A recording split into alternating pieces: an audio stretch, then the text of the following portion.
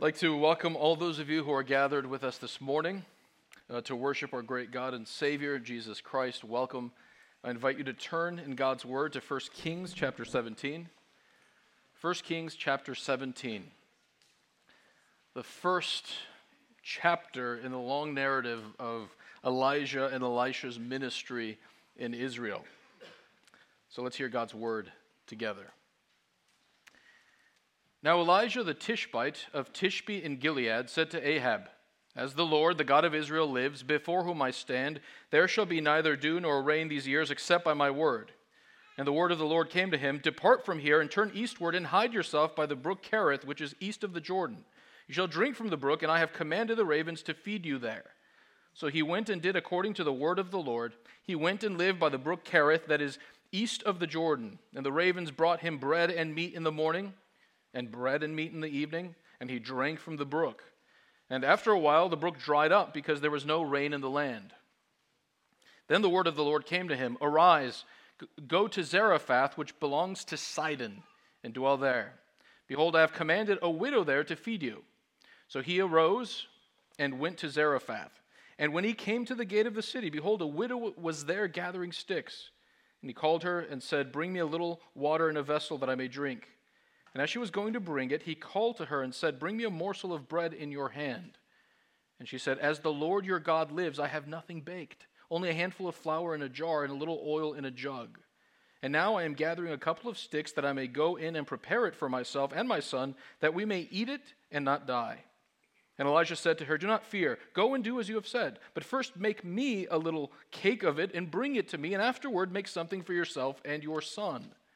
For thus says the Lord, the God of Israel, the jar of flour shall not be spent, and the jug of oil shall not be empty until the day that the Lord sends rain upon the earth." And she went and did as Elijah said.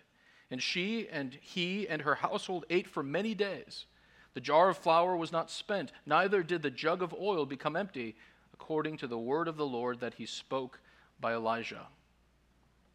After this, the son of the woman, the mistress of the house, became ill, and his illness was so severe that there was no breath left in him. And she said to Elijah, "What have you against me, O man of God? You have come to me to bring my sin to remembrance and to cause the death of my son." And he said to her, "Give me your son." And he took him from her arms and carried him up into the upper chamber where he lodged, and he laid him on his own bed. And he cried to the Lord, "O Lord my God, have you brought calamity even upon the widow with whom I sojourn by killing her son?" Then he stretched himself upon the child 3 times and cried to the Lord, "O Lord my God, let the child's life come into him again." And the Lord listened to the voice of Elijah. And the life of the child came into him again, and he revived. And Elijah took the child and brought him down from the upper chamber into the house and delivered him to his father, or to his mother, I should say. And Elijah said, "See, your son lives." And the woman said to Elijah, "Now I know that you are a man of God, and that the word of the Lord in your mouth is truth." Amen. May God bless the reading of his word. Let's pray together.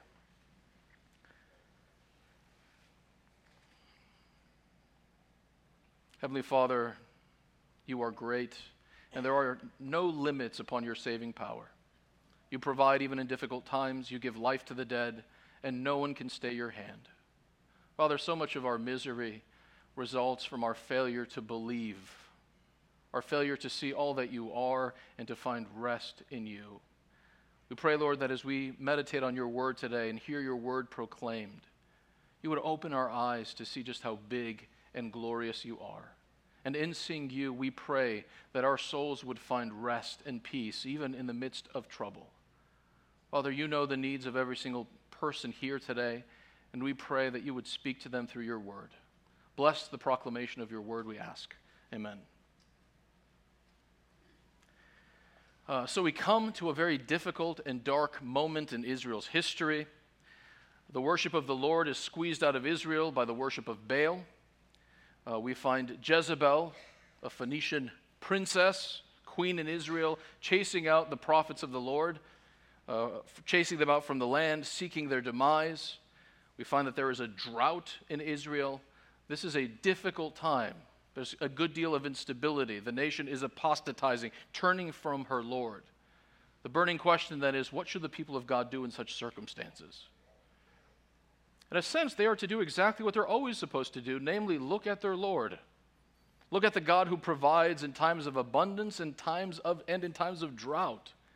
When the foundations are shaken, they are to continue to look to their God and find stability and strength in Him. As we look at this passage this morning, we will consider three things. First, sin turns life into a waterless desert. Sin turns life into a waterless desert. Second, the Lord provides in the drought. And third, the Lord gives life. Now, if we're to understand what's going on here with Ahab and Elijah's message of an impending drought, we first need to situate this passage in its immediate context. We need to go back to Ahab and what chapter 16 says of Ahab. We're told of Ahab's father, Omri, that we have reached a spiritual low point in Israel. Omri did what was evil in the sight of the Lord, and note, did more evil than all who were before him. We're at the bottom of the barrel with Omri. But it's possible to get worse, and worse has a name, and that name is Ahab. When we get to Ahab, we're told that he's even worse than the kings who preceded him. He marries the Baal-worshipping Jezebel and erects a shrine to the worship of Baal in the capital city, Samaria. The prophets of God are hounded. Israel turns from her Lord. It's important to say something at this juncture about Baal. He figures prominently in this chapter and subsequent chapters, and we need to recognize that the Canaanites worship Baal as the storm god, the one responsible for providing rain and harvest. He was a fertility god. And we recognize, if we know our Bibles, that there's a conflict between the Lord and the prophets of Baal in chapter 18. It's very dramatic. We'll consider it next week. But we need to recognize that the conflict between the Lord and Baal actually begins in this chapter. Baal is the one who's supposed to send rain from heaven to give his worshipers fertile crops. Not so, says the Lord, the God of Israel. I am in charge of creation. I am the maker of heaven and earth. When I turn on the faucet, it rains. When I turn it off, it's closed. The Lord is the one who gives rain. And so understanding that Baal is the storm god responsible for rain helps us to better understand the significance of the drought that Elijah announces. So he comes on the scene, Elijah, the prophet of the Lord, with dire news to the king of Israel. We note at this juncture in Israel's history that the prophet's relationship to the court is not what it used to be in David's day. The prophet was a welcome figure, even when he came bearing bad news in David's court. Right? Nathan was welcomed by David. Things have changed. The prophet of the Lord is now on the periphery of political power. He is now an outsider who speaks truth to power. He is no longer welcome in the king's court. And so Elijah comes from outside, bearing the word of the Lord to King Ahab, leading Israel further and further into the darkness. And he declares that the Lord, the God of Israel, is going to send a drought. He doesn't specify in his announcement to the king why the drought is coming, but then he doesn't have to, because at the end of chapter 16, as we've noted, Ahab is leading the nation astray in her worship of Baal. The drought is coming because Israel's king and the nation of Israel has turned its back on the Lord and has prostrated itself before an idol called Baal. If we go to the book of Deuteronomy in the Old Testament that describes the nature of the relationship that the Lord has to Israel, the Lord underscores the fact that where the nation is obedient and loyal to him, there are blessings that fall down on the nation. And when the nation turns its back on her provider, her rock, well, Deuteronomy 28, 23, and 24 describes what happens. The heavens over you shall be bronze, and the earth under you shall be iron. The Lord will make the rain of your land powder. From heaven dust shall come down on you until you are destroyed. Persist in your stubborn, idolatrous ways, and rain will be withheld. The harvest will be destroyed. Drought and famine will be your lot. Psalm 107, verses 33 through 35. Speaking of the Lord, he turns rivers into a desert, springs of water into a thirsty ground, a fruitful land into a salty waste because of the evil of its inhabitants. So the covenant curses that God promised to send on Israel are in fact coming. What is astonishing, though, is not the severity of the curse. It's been a long time coming. Israel from the days of Jeroboam has been going astray. What is remarkable is not that the Lord keeps his word to bring judgment on Israel. What is remarkable is his patience. He has waited and waited for a stubborn people to repent. But now at last, having persisted in their rebellion, the Lord sends a drought. And it's a terrible drought. Israel, the northern kingdom, once a land of brooks and flowing rivers. We're told that, verse 7, the brook dried up. There were many brooks, presumably, during this period that ceased to flow. We're told of the famine that came to the widow of Zarephath and her son. The famine is so severe, the drought is so severe, that there aren't fruitful harvests. And because there aren't harvests, there isn't bread. People are brought to the very gate of death. And in the next chapter, we're told about how Ahab and Obadiah scour the land looking for a fistful of grass to keep their animals alive. Life is diminished, it's contracted. Life has become merely about survival, not flourishing. How different Israel is at this moment from what she was under the reign of Solomon, especially when Solomon was faithful to the Lord. What was Israel like under the rule of a faithful king? 1 Kings 4:20. Judah and Israel were as many as the sand by the sea. They ate and drank and were happy. If you want a summary of life under the reign of Jesus, you could do a lot worse than that one. They ate and drank and were happy. Life under God's king is good. Life flourishes. There is abundance. It's not contracted and narrow. 1 Kings 4:25, also under Solomon. And Judah and Israel lived in safety. From Dan even to Beersheba, every man under his vine and under his fig tree all the days of Solomon.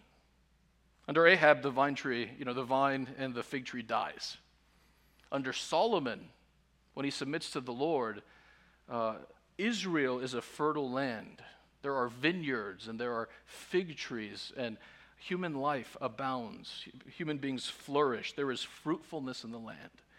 Solomon's reign is a picture of life in submission to the Lord, a life of obedience. Where we do the will of God and walk in his ways, we find that life expands, that there is life and joy and peace and abundance. Holiness, the path of obedience to God, is also the path of joy and peace. On the other hand, sin is a dry and weary land where there is no water. To rebel against the Lord is to step out of paradise into a world full of thorns and thistles. Isn't that what our first parents discovered? They were given paradise. They were given the garden.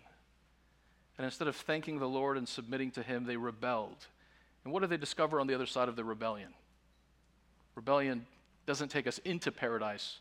We take a step out of paradise into a waterless waste. Sin destroys and diminishes life.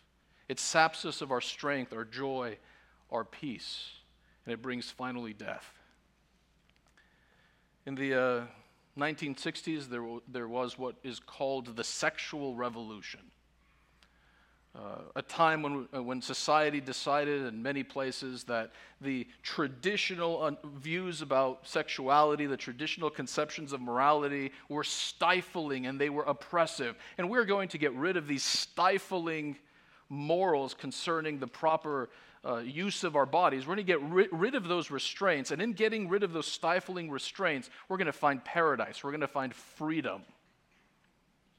Well, what have we found 60 years or so later? What have we discovered in our sexual rebellion against the Lord? Well, men have been brutalized through the use of pornography. Women have been objectified through pornography. Society is more dangerous to children than it used to be. We've walked out of paradise into a waterless wasteland. In a recent article called 1968 is So Over, which I thought was a great title. Mary Eberstadt observes that even the secular media is increasingly taking note of the human wreckage caused by the sexual revolution. Non-Christians are increasingly noticing this has led to catastrophe and ruin for people. It hasn't enhanced life, it's led to misery. And even in the secular media, there are voices increasingly questioning things like cohabitation and divorce. She also mentions a lengthening list of celebrities who are increasingly concerned about the pernicious effects of pornography on men and women and society. She sums up her observation this way: 6 decades in, the fallout from the sexual revolution is too conspicuous to ignore, including for souls outside the church. Sexual revolution promised a utopian, free love sort of society, and it produced human misery. That's what sin does. Promises paradise and freedom, but it leads finally to a grave. It leads finally to a drought. We need to recognize that, because the way sin works is it casts its spell on us. It seduces us by promising us life will be wonderful if you disregard the law of the Lord. Just in this small way, forget for a moment what God says in His Word, and your life will be enhanced. Understand, when you feel that way about sin, life would be so good if I gave in, and you look at holiness and you feel that it's a straitjacket, you aren't seeing reality. You are under a spell. You are deceived. And the way to snap out of it is to remember the teaching of Scripture. You think you're going to a lush garden, but you're actually stepping into a waterless waste. Obedience is the path to peace and happiness. Because of Ahab's infidelity to the Lord and Israel's rebellion against her king, there's a wretched drought in the land, and that's where sin always takes us. But even though there is a drought in Israel, life contracts, the Lord knows how to provide for His people. And we see that emphasized here in 2 of the 3 episodes. The Lord tells Elijah to leave and go into the wilderness. He is fed by ravens, bread and meat, and he drinks from the brook. It's important to recognize that Elijah's departure from Israel and God's command to him to do it is not just a way for God to keep Elijah safe. It is that, because we find Jezebel in the next chapter trying to kill the prophets of the Lord. So this is a way of preserving Elijah to live to fight another day. At the same time, it also underscores the fact that there is a deeper drought happening in Israel than simply a drought of bread and water. He is the representative of the Lord. He is the word bearer. And his departure from Israel means that Israel has become the kind of place where the word of God is no longer accepted. Israel has become a place where the word of God has no place. And God, in commanding Elijah to leave Israel, is actually taking his word from Israel. There is a drought not just of water, but there is a drought of the word.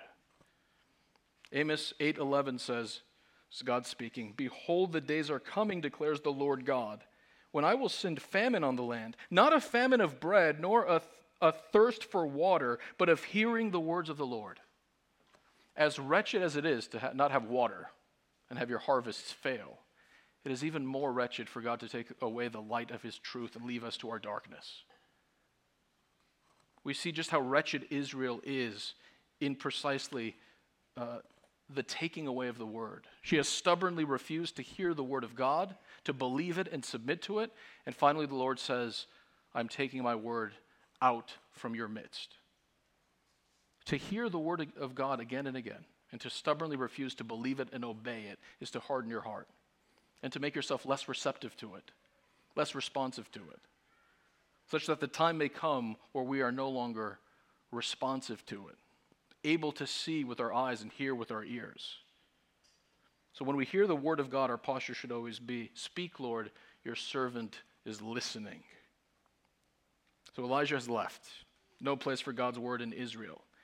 And the ordinary means of providing food have dried up.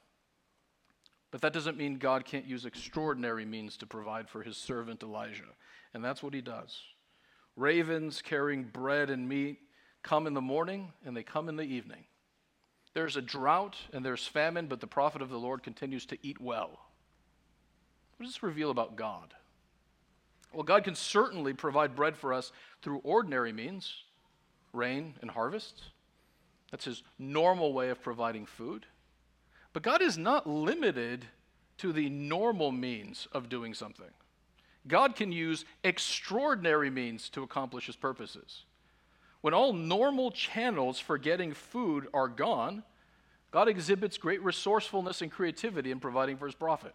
God is infinitely resourceful in meeting our needs. Our trouble is we tend to think that when our options are gone, all options are gone. We survey the situation. As far as we can tell, there are no options left, and we therefore conclude in our unbelief, therefore no options must be left. But just because we don't have options doesn't mean God doesn't have options. It's no more difficult for God to provide food for his people in a time of drought than in a time of abundant harvest. The Lord can provide through normal means or even extraordinary means. God is not at a loss to know how to provide for his people in times of instability and difficulty. That's an invitation to us to trust in that God, to rest in him and to say, he is our rock. When the normal channels of provision abound, we give thanks. But even when normal channels dry up and disappear, we continue to look to him who provides for his people in the wilderness. It wouldn't be the first time either. So the Lord provides here in abundance for Elijah. And we note that he doesn't cease to provide for Elijah when the brook dries up. At some point, again, the drought is so severe that there is no more bubbling brook, and he has to go elsewhere. And where does he go? Where does God tell Elijah to go to get food?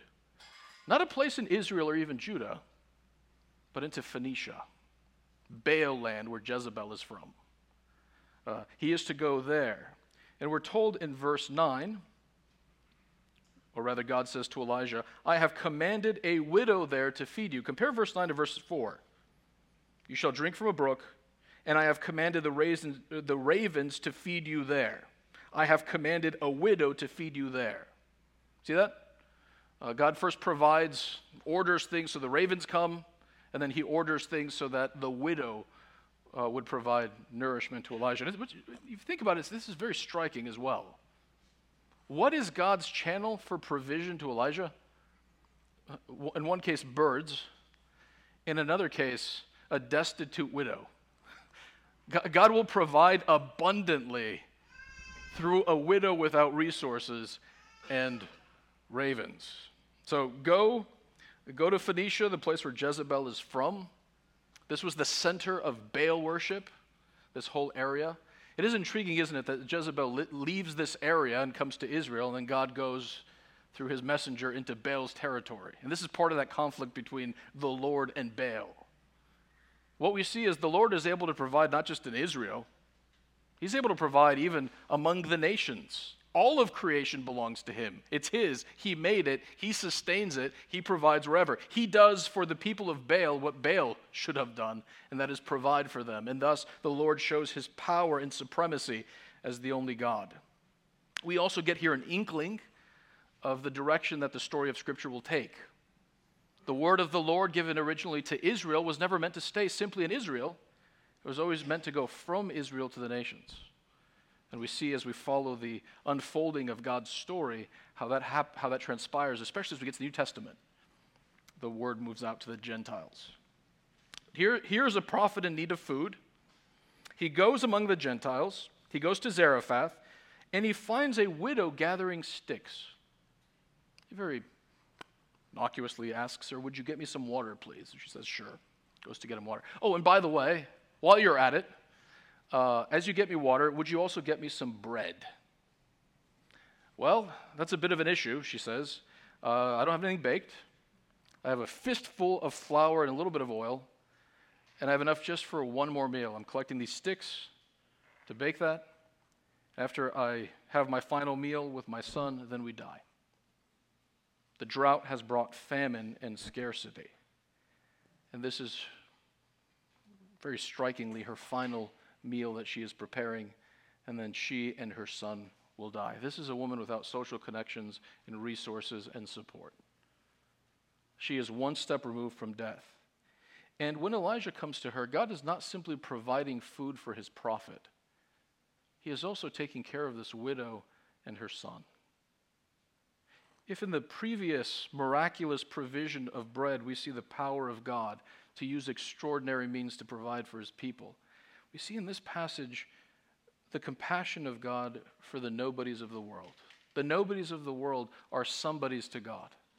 People without resources and connections matter deeply to God. And this is an important theme in Scripture. That God being very great, precisely because he is very great, he takes note of the lowly, the nobodies. Psalm 138 verse 6 puts it this way. Though the Lord is high, he regards the lowly.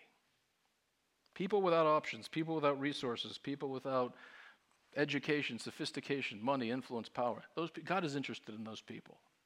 He takes care of those people. He hears their prayers and knows the anguish of their heart. This reveals that the Lord is, yes, powerful, but also compassionate. And if the sorrows of a Gentile woman get his attention, how much more our sorrows, the sorrows of his sons and daughters, those who belong to him and have been washed of their sins by Jesus Christ. So that's the woman's situation. But there's hope for her. Elijah announces, do not fear. I know it looks bleak, but there's hope. Go and do what you've said. Get me water. And notice the wording here. First make me a little cake and bring it to me, and afterward make something for yourself and your son. I hear you. You don't have much left. Here's what I want you to do, though. Go ahead and make the bread first for me, and afterward feed yourself. Okay? Here's why.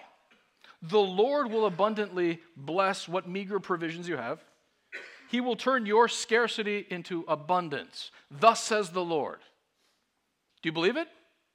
If you believe it, make it for me first. Do you see how the word of the Lord both consoles and challenges, right? And she is confronted with a choice. Will she take the safe route?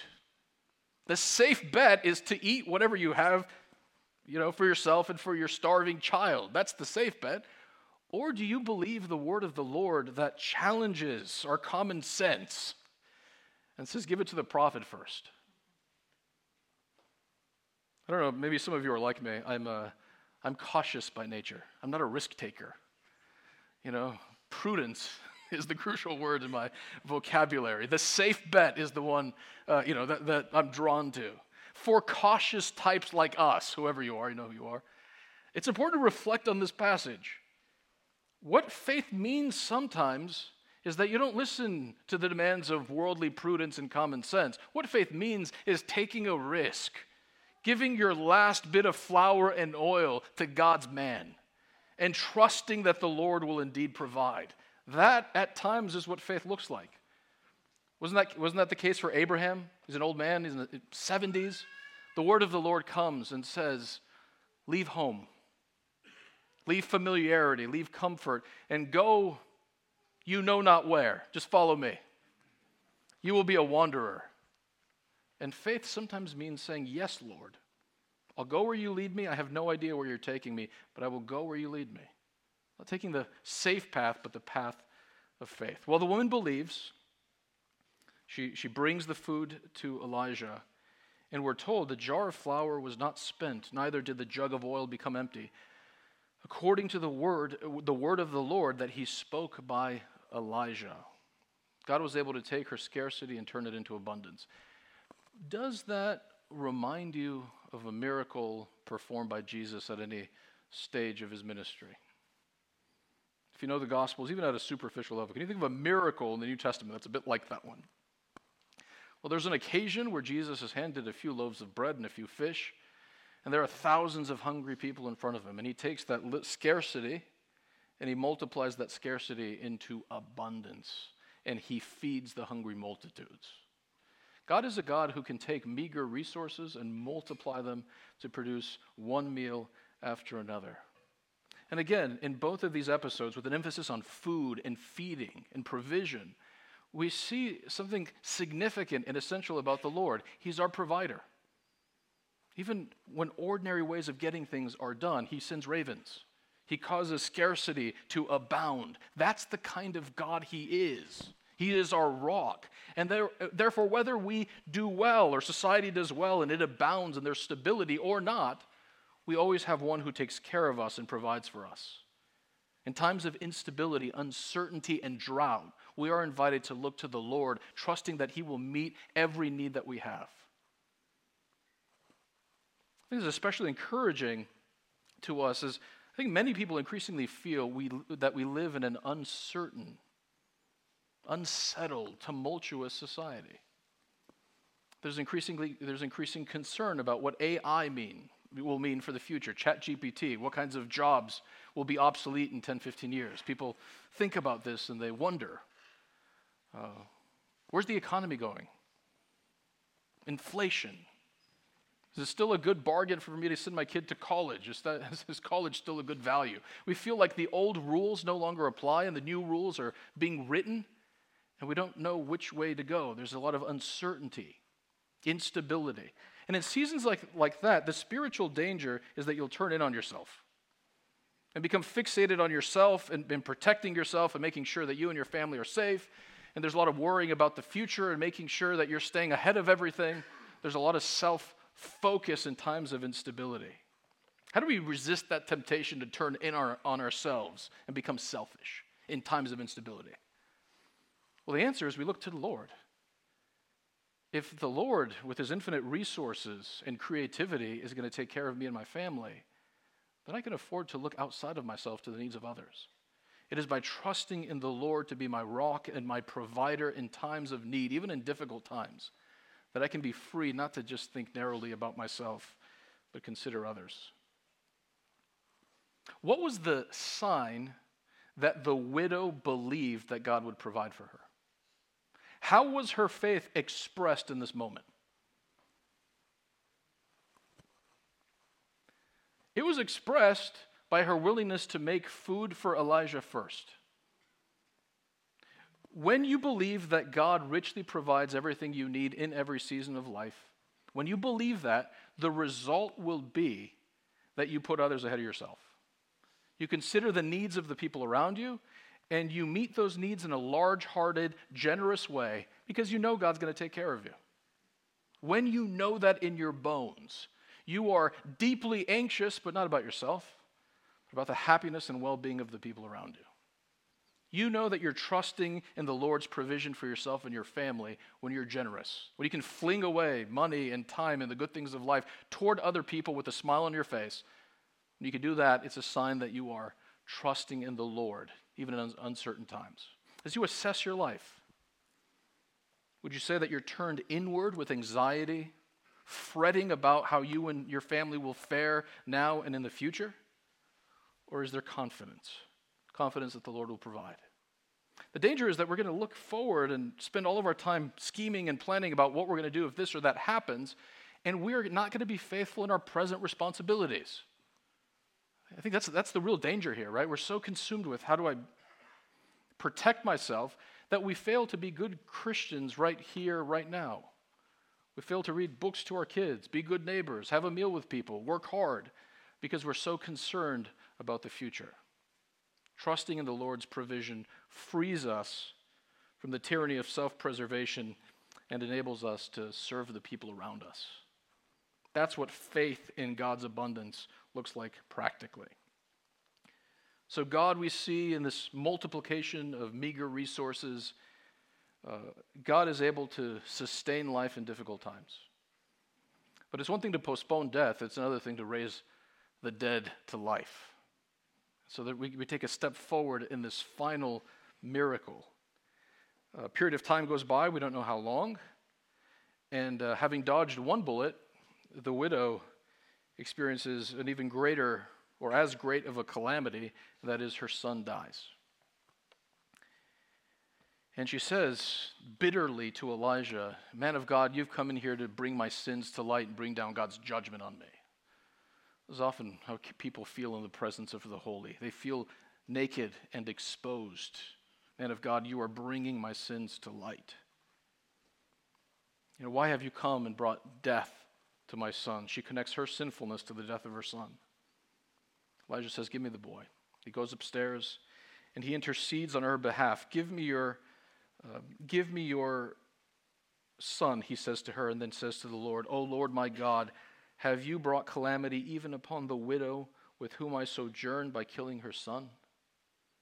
Intercedes for her, and then he places himself 3 times on the corpse.